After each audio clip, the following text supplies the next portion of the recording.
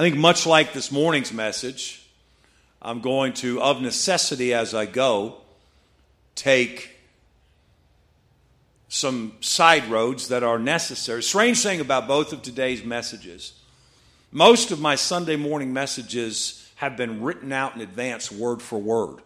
I don't read them word for word, but I write them out and review them so many times that hopefully I can get up and give you what I've prepared. A lot of time. It takes a lot of time. But I want to be fully prepared. This morning's message, for example, was very different from that, where I had two sides of the page scribbled down, but probably more time in preparation went into this morning's message than any other message I've preached this year. Just because of the time, it was the result of the time that I've spent with the Lord over the last 5 or 6 weeks. And tonight's going to be similar. I don't usually prepare this way. I've got a notebook that looks nothing like my normal notes right there. And I'm going to realize as I go that there's some things I need to say. And I'm going to start right off with one of those things, all right? I'm going to tell you a story in a minute, and I'm going to throw out a name. The name is Wayne Shemish. Before I get there, I got to tell you who that is. But I don't want to stop my progression to tell you then. So I'm going to tell you first who Wayne Shemish is. And then I'm going to get through my story, and then I'm going to get back to him. Okay, so you know Pastor Doug Fisher. He's preached here a couple of times. He's had a profound impact on churches across America. He pastors in Lemon Grove, which is basically San Diego, California. Has a tremendous church. Never went to Bible college. I've told you his story a little bit, and he was a lieutenant in the Marine Corps, and he just a very impressive man. God saved him, and he went to work in a church in California. He was retired from the Marine Corps and college graduate, and he went to work in a church. And all of a sudden found himself as the pastor of the church.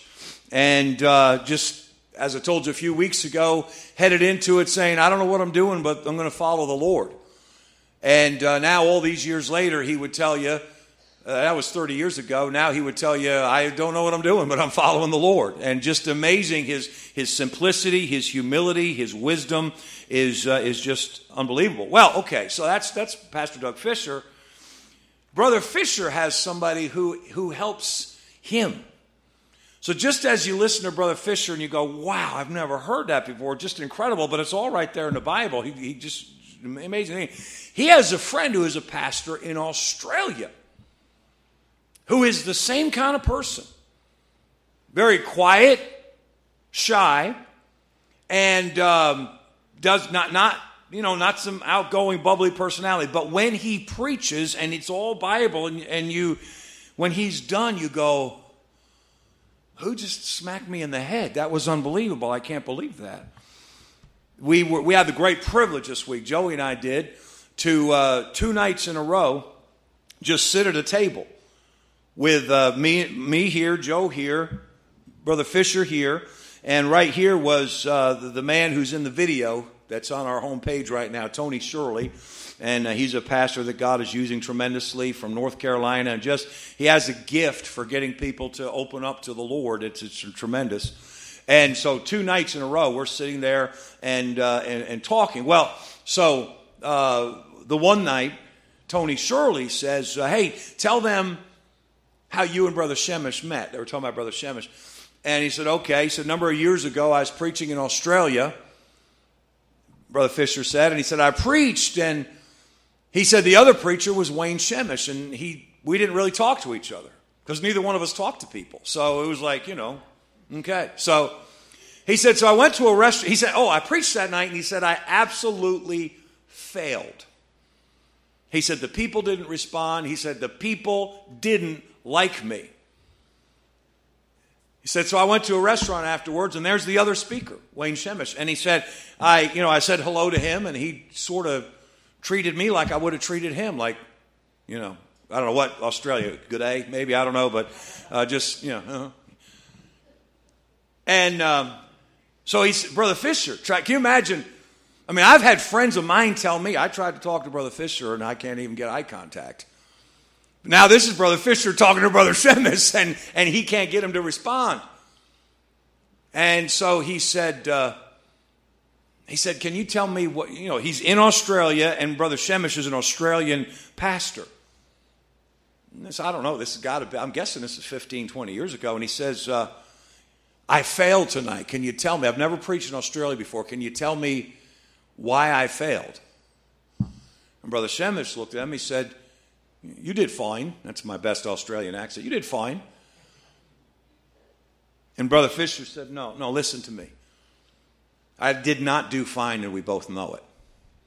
And he said these words. He said, I want you to wound me. He said, when I said I want you to wound me, Brother Shemesh physically moved. In other words, his body said, okay, now I'm interested. And he turned towards me and he started to explain how the confident, cocky, arrogant American thing does not sell much in Australia. And this really is not the point. It's just the story of how they met. And so he got a lesson, and he told him about the tall poppy. I've heard Brother Fisher talk about that before, messages that Australians don't like the tall poppy. In other words, in a field of poppies, and there's one that springs up, and like it's trying to steal the show. And they said, cut it off. That's ruined thing. They don't like the one who tries to be Mr. Big Time. And he gave him some other advice there. From there became a very strong friendship. And in the years since then, when Brother Shemesh comes to America, and which he does, I think, several times a year, just as Brother Fisher goes to Australia several times a year, they try to get each other in each other's services. Because if you've heard Brother Fisher preach and how he just walks you through the Bible, you use more Bible in Brother Fisher's messages than anybody else you can imagine, and he just makes you think, and he puts the pieces together. He preached a whole message the other night, Brother Fisher did, from the Scripture, and we looked at a dozen or more different passages. He preached a whole message on this question. When Martha was serving and Mary was sitting at Jesus' feet, Jesus told something to Mary that the Bible says, it's right there, will never be taken from her. What was it? What was it? And he never authoritatively said what it was that he taught her, but he did show this. This is amazing. Have you ever wondered, I'm on a trail off a trail off a trail, but we'll get back, I promise. He said, have you ever wondered, he took us to the resurrection. And names the women who went to the tomb on resurrection morning. And Mary, the sister of Lazarus, is not there. Why is that? Because they were going to anoint the body. Mary had already done it. And we had already been down that road, looked at all those scriptures. Mary had already done it. He said when she took that alabaster box and broke it and used a prized possession, both the box and the ointment inside. And so it's like the most precious treasure you have, and you're giving it up for a moment, and it was to anoint him to his burial. How did she know that? Now, he wasn't trying to prove anything that's what Jesus told her when she sat at his feet and learned while Martha was serving, but it sure made you think that he must have told her something, anyway. So that's the kind of stuff when Doug Fisher preaches that you come away going, wow. I mean, wow. And Brother Shemesh is the Australian Doug Fisher. Okay? So, now let me tell you another little story. We were at the summit, and Brother Charlie gets up. He said, I got this preaching CD. He said it's got dozens and dozens of messages on it. And Brother Fisher's selling it and making it available. And he said, Brother Charlie said, I'm recommending that every pastor here get your hands on a copy. If we run out, we'll make some more because you need these messages. Excuse me. And Brother Corky bought me a copy. Brother Corky, I didn't know what I had done with it. I was going crazy. I was so scared you were going to ask me how it is because I haven't been able to find it. I was in my room the other night at the camp meeting, and I'm going through a book I haven't used in a while in my briefcase. Bang, there it was. So what do you think we listened to all the way home? Me and Joe listened to Brother Shemesh just about all the way home. Okay, so that's the pre-introduction right there, okay? Oh, boy. No, it's not going to be like that. Let me get to the introduction, and then I'm going to get back to that in a second. I've been in church my whole life, been reading the Bible since I could read, and really have tried to make a study of this thing of man's relationship with God, and trying to learn everything I can. I've always wondered why God needs me to pray. You've heard me say that before. And maybe when you've heard me say, you thought, what's wrong with you, Pastor? We don't need to know why. We just need to pray. I know, but why? It's almost as if, and I know this is not true, but it's almost as if, and this is the very bad picture that I have in my head that I want to clear out because I want an answer. Okay? God wants to bless Matthew. No, I'm sorry. Back it up. That's not the picture. This is the picture, almost as if I have this picture in my head. God doesn't care to bless Matthew, but I want God to bless Matthew. So if I'll go to God and say, God, I got this friend Matthew, and he needs you to bless him, and it's as if God is saying, well, I don't really care about Matthew, but if you'll pray for him, I'll bless you, because without your prayer, I'm not going to bless him. If you'll get two people, if you and your wife will pray for him, then there's more likelihood I'll bless him or I'll bless him more. If you get the whole church to pray for him, then almost certainly I'm going to bless Matthew. But if you're not interested, I don't really care. Now that's not accurate, but that's almost as if it's that kind of a picture that's in my head until I can get this answer. Why? Why doesn't God just love Matthew enough to just go ahead and bless him? Why does he ask me to pray for him? And then if I'm tempted to think, well, God was going to do it anyway, then, well, he didn't need my prayer. Then prayer is just busy work. Well, wait a minute. I know God cares about Matthew, so I refuse to believe the first scenario. And I know God doesn't just ask me to do busy work, so I reject that. So we're back to the question. Why does God need me to pray for these things? Why doesn't he just do what he wants? So back to Brother Shemesh. We're driving home somewhere in Pennsylvania, I think. And he's preaching a message, and we're probably on the 6th or 7th message that we've heard Brother Shemesh preach now. And I didn't go from one to the next. I listened to one. First 3 I listened to in a row, and then I shut it off because I just want to think for a while. And then we drive for a while and a little music, maybe a little bit of sports or whatever. And then let me go back. Let's hear another one. It was probably the 6th or 7th message coming home the other day. And Brother Shemesh made this observation. Be careful. This might blow the top of your head off, all right? I saw somebody go, oh, yeah, there you go. Will's making sure. Hold on there.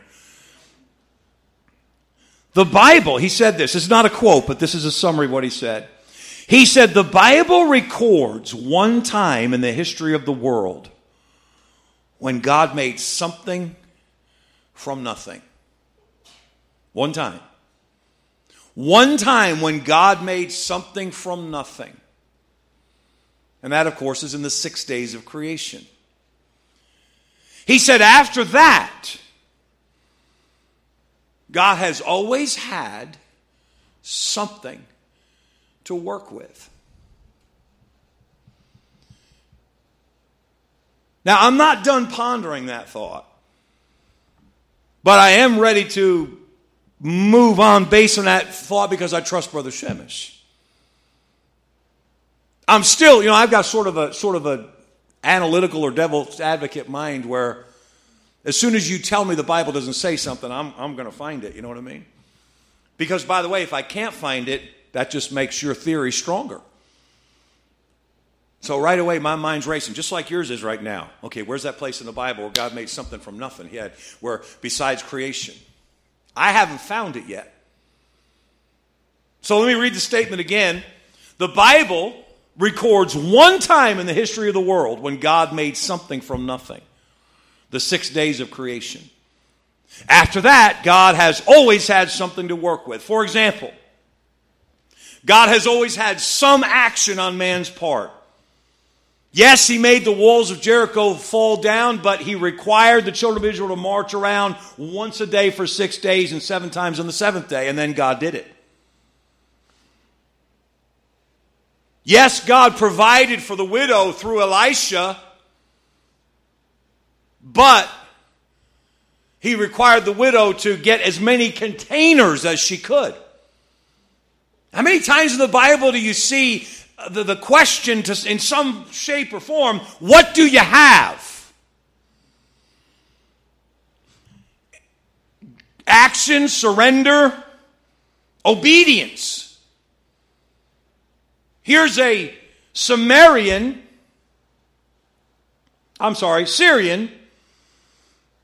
a Syrian captain who comes to Elisha and says, I want to be healed of leprosy. And Elisha, through his servant, says, tell him to go down to Jordan and wash 7 times. Did the water heal his leprosy? No. God did. But God required some action. And I've been going through the books of the Bible mentally and thinking and pondering. And so far, this stands up. The Bible records one time in the history of the world when God made something from nothing, the 6 days of creation. After that, God has always had and always required something to work with.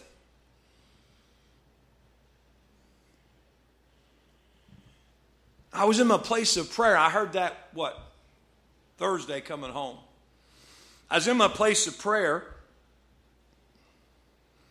Friday morning. This time I don't want to tell you where because I want you to steal it, but you'll never find this anyway. By the Sodom Reservoir, a little parking spot there. Imagine, we have a reservoir named Sodom. It's in Brewster, but along the Sodom Reservoir, and I found a parking spot there, just so peaceful, quiet. And I pulled in there, and that was my place of prayer. And I was in my place of prayer. And I mean, it's so real to me. I feel like I'm there again now. And I'm pondering, as I'm praying, I'm pondering what I just shared with you. That came from Brother Shemesh, that the Bible records one time in the history of the world when God made something from nothing, the 6 days of creation. After that, God has always had something to work with. By the way, Brother Shemesh went on to say this applies to everything, including salvation. And we all know this. If you've been in church for any amount of time, you've heard somebody say, nobody has ever gotten saved without there being human instrumentality. And that's consistent with that whole idea of God always requires something. So, I know somebody who read a Bible one time. Who printed that Bible? Who made that Bible available? There's always a human instrumentality, okay? So this applies to salvation. So I'm in my place of prayer when it hit me. This is why God requires me to pray. Because he always requires a human instrument. It's not that God doesn't want to bless Matthew. It's that God, only one time in world history, was in the business of bringing life or material or whatever it is from absolutely nothing. Since then, he's required something existing. Some obedience, some action, some surrender. Here, Lord, use this, some gift. And that being the case, if that's God's process, that's why he requires me to pray. Now, right about here is where the brainstorming ends. And now we are going to get dogmatic because the rest of the message is just straight from the Bible. But the foundation, and I think it's just absolutely profound, The foundation has been laid and things for you to ponder, things for you to consider. And I'd love to hear your input at some point. But now the rest is straight from the Bible, so let's don't miss that the rest of the message now is straight up where we need to be. There are a couple of thoughts that are open for discussion, but I think they're pretty clear-cut in the Bible. 1 Timothy 2.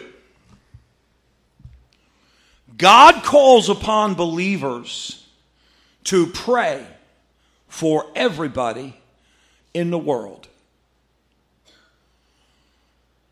I exhort, therefore, that first of all, supplications, prayers, intercessions, giving of thanks be made for all men. Now, you understand, first of all, that all men means all people.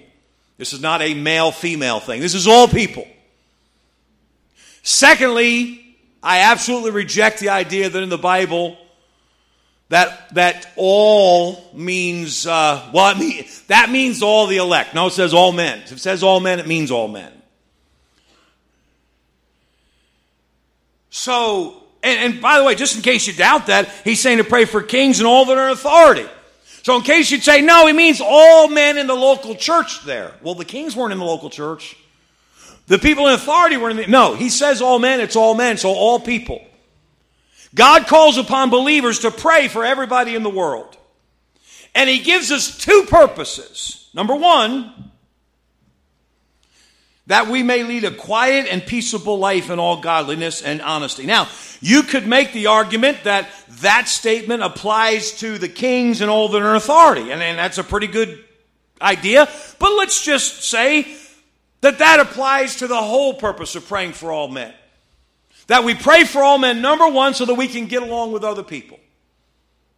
Whether you want to apply it just to kings and all their authority or apply it to everybody, I don't think it matters here. It does say that if we'll pray for everybody, including people in government, that it'll help us to live a peaceable life in all godliness and honesty.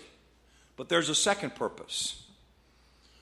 For this is good and acceptable in the sight of God our Savior, who will have all men to be saved. Hold it! Praying for all men is tied to all people being saved.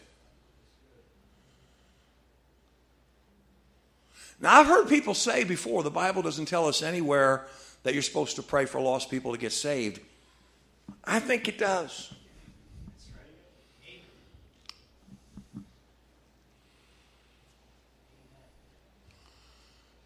Praying for all men. For this is good and acceptable in the sight of God our Savior, who will have all men to be saved. Now, we won't go into the whole predestination thing, but there's a pretty profound statement that you'll have to trip over if you're going to believe in the elect, as it's defined by the reformers. It says, who will have all men to be saved. I mean, I don't know what you're going to have to insert in there to, you know what I'm saying? But let's leave that alone. God wants everybody saved, therefore it's acceptable to him for us to pray for all men. Okay. The argument could be made, and I don't usually get this, whatever, debateful, that's not the word, but I told you, we're probing tonight. The argument could be made for this passage that hypothetically, if everyone in the world were being prayed for, hypothetically, everyone in the world would be saved. Now, I'm not making that argument. I'm saying you could make that argument based upon this passage that we're to pray for all men. For this is good and acceptable in the sight of God. What God? The one who wants all men saved. So the implication is that if we were praying for all men could potentially be saved. I'm not saying let's pray for the whole world so the whole world will be saved. But here's the point I'm getting to. With all of that, if everything I've said so far, you say, Pastor, I don't know. Okay, I think the rest is pretty indisputable based upon what we have seen. If God clearly God wants everybody. How many can't see? How many can see? How many can see in that passage? God wants everybody in the world prayed for. Pretty clear. How many can see in that passage God wants everybody in the world saved? Okay. Here's my question to you and to me, and we're almost done with the message. You say, oh boy, I was afraid you were just getting started. No, we're almost done. How many people that you interact with on a daily basis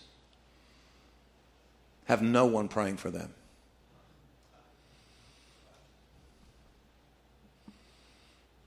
So if God never anymore does something from nothing, there's not a chance they're getting saved. Now, I put an if in there. But what makes us think that we're going to evangelize the world without praying for the world? I want to take the time to give you some great illustrations, but really, I don't think I have to do anything at all for all of us more than just say what I've got to say here. Except to say this, as I look back over my life, the most spiritually productive times as far as influencing other people for Christ have been when I've been praying for people. And the opposite is true. The least spiritually productive times as far as influencing people have been when I've been trying to do the work, but I have not been consistently praying for those people. How many people that you interact with on a daily basis have no one praying for them? Is it possible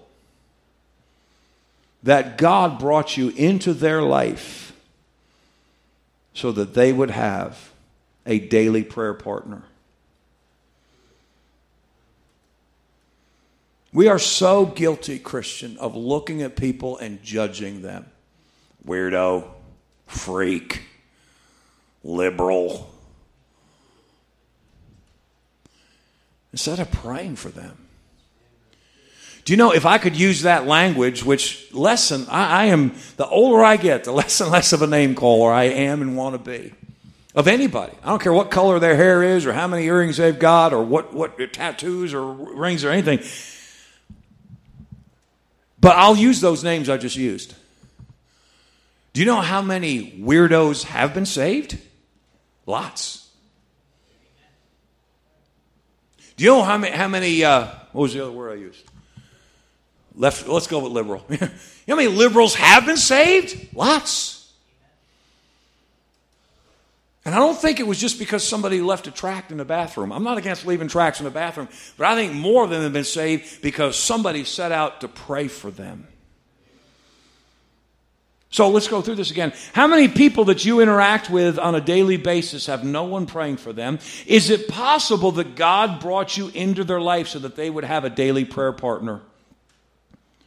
You are not going to win family members before you start praying for them.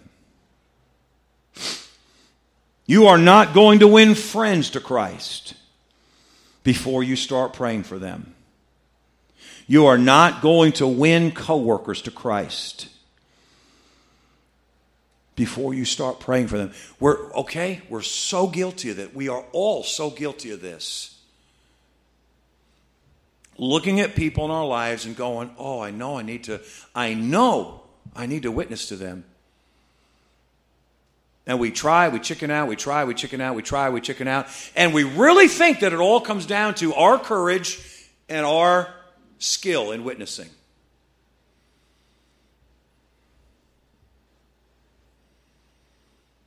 I think the most scared I've ever been to witness to somebody is when I was 18, I was going to college. It was right where my daughter is and where Lauren is right now is exactly where I was. 18 years old, and I was mowing Mr. Milligan's lawn for the last time. He was my grandfather, Joe Vasic Sr., his friend. And I cut his grass. And I would cut the grass, and he would come out and give me my $6. Like clockwork, that happened. And I knew today when he came out to give me my $6, this is the last time because I'm going off to college, I had to give him the gospel. And I was scared to death. Mr. Milligan was the kind of personality that just took over everything. Nice as could be, but he just had a very dominant personality. And I had prayed and prayed and prayed. And he came out, and it, sure enough, Mr. Milligan, yeah, what, Joe? What, Joey? I I was just, I'm going off. Yeah, I remember I remember him telling me that day. He said, you're going to college. He was a comedian. You're going to college. I said, yeah. He goes, stay away from Mary. I said, Mary who? Mary Joanna. That's Mr. Milligan right there. And this is the guy I'm supposed to witness to.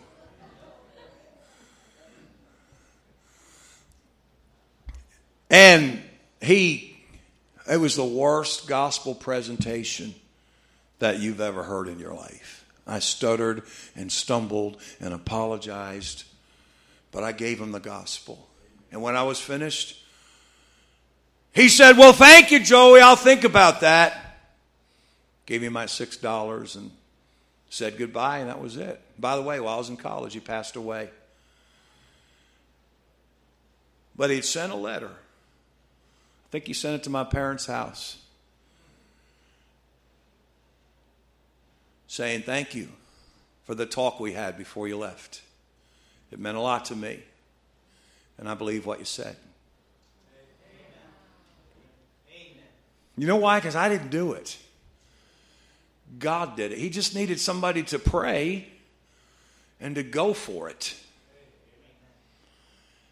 We are not going to win our family and friends and coworkers before we start praying for them. Last thought. Ask God to show you who He wants you to put on your prayer list. Okay? Now look, I understand. You say, man, I can't pray for everybody I meet. And no, does God want me to walk down the street and take names? Excuse me, what's your name? I don't want to pray for you. I don't put you on. No, you'll probably get arrested. Creep! No, I'm not. But how about this? I don't know about you. I'm a creature of habit. I get my gas at the same gas station. I go to the same. I go to the same register in the same store. I go to the same pump. Am I lying? I go to the same everything every time.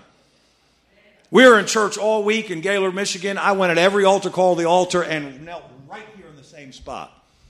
I went one time and somebody had taken my spot. Then I had to repent of being bitter at that guy for taking my spot at the altar. I am a creature of habit. So you go to the same place, pay attention to and ask God to show you. It doesn't mean that every waiter, every attendant, every doctor is supposed to be on your prayer list. But I'll tell you what, if you're paying attention, God will say, get that guy's name, put him on your prayer list. I'm still fighting a battle of my foot. What had seemed to have gone away came back. But I didn't know how to get back in with my old doctor. I don't mean I knew how to do it, but I didn't know how to, you know what I mean? It's like, oh no, not this again. It was like that. So I went to my regular doctor about a month ago. And the regular doctor said, do you know we have a podiatrist and wound care expert right here in our office? I said, no. Why don't you go see him? So we went and saw him. For this past Friday, by the way, after I had been in prayer that morning about this very thing, about, hey, these people, these are contacts that God wants you to put on your prayer list to pray them to Christ. So I go home, we get ready, we go to the second visit to this doctor that we just started seeing a month ago. I'm not kidding you. We're sitting there, and he starts opening up to me and Amy about his personal... A doctor. Doctors don't do that. I've been to enough to know there's a wall there. Don't ask about my wife. Don't ask about my kids. I'm your doctor. This guy he's experienced. He's been around a while. Just starts telling about heartaches that his wife had and his own personal heartaches and struggles and how difficult it's been. So, he's going on my prayer list. Now, it doesn't mean that right then and there or at least not with him, it wasn't the time to whip out a track and say, well, Jesus can fix all that for you. Maybe sometimes that's the way, but that wasn't the way that it was supposed to be on Friday. And I said, Lord, should I tell him I'm praying for him? And I just really didn't have any peace about that. He knows I'm a preacher. But it was just, no, don't tell him you're praying for him. Just pray for him. Put him on your prayer list. Now listen, here's my point. We're all done, and we're going to pray for our college students. There should be names on your prayer list that are not on anyone else's prayer list in the church. Why? Because you know people that the rest of us don't know. How many of you are going to school, back to school in the next couple of weeks? And I'm talking about high school, grade school. Okay. You're going to have classmates that none of the rest of us know. You know, we can have all kinds of protests about the Bible in school and all that. Oh, okay, fine. But I'll tell you what, nobody can stop you from praying for them. I don't mean you have to go up to the teacher. Could I have a list of all of my classmates so I can take it home, put them on my prayer list? Well, that's not going to go well. But as the school year progresses, you meet another school classmate that you didn't know before, I'm going to pray for them. In third grade, I got a burden to pray for. No, fourth grade. It was fourth grade. I got a burden to pray for my classmates. No, it was third grade. It doesn't matter. Does it matter? Why do I care? I remember one time during free time, I had the chance to sit. And I want to name their name, but I just on the off chance that I probably shouldn't. And I sat with. We were supposed to be like a private study time. Where the three of us were sitting there, me and two of my friends. And I promise you, I had been praying because I got the burden in church. I had been praying, Lord, I wish there was some way for these guys to hear the gospel. And I'm not kidding you. They asked me, what do they teach at your church? So I told the one friend, his name was Danny. I told Danny, and Danny prayed and received Christ as his Savior. And another guy had come up, and he came up halfway through that conversation, and he said, what was that you guys were just doing? And I told him, he said, tell me. And he prayed and trusted Christ. I have no idea what those two guys are, Danny and Craig. Haven't seen them since, 7th grade. But there's a possibility that then and there they put their faith in Jesus Christ and we'll see them in heaven. My pastor wasn't ever going to have the chance to witness to them. He wasn't in my third grade class. I'm saying your prayer list should have names on it that nobody else, listen, your prayer list and mine should have names on it that no one else in the world has on their prayer list. Because God brought you across their path. Because He doesn't do anything from scratch. He hasn't done anything from scratch since creation. He is waiting on a human instrument to do for someone else what someone did for you. Somebody prayed for you. He's waiting for you to pray the people in your life. The people that I'm never going to meet. The people that your Sunday school teacher's never going to meet. They're in your life for a reason. Because God wanted them to have a prayer war. Hey, wouldn't it be crazy to get to heaven and find this out? This last little thought. Wouldn't it be crazy to get to heaven and find this out? That the reason we stayed in some of the ruts we stayed in for so long is because God had us there until we began to pray for the people in that rut. Now that you're praying for them, I can let you move on. But I'd let you keep going through that circle until you realize I am these people's prayer warriors. Father, I pray that you'd help us tonight to pray for all men.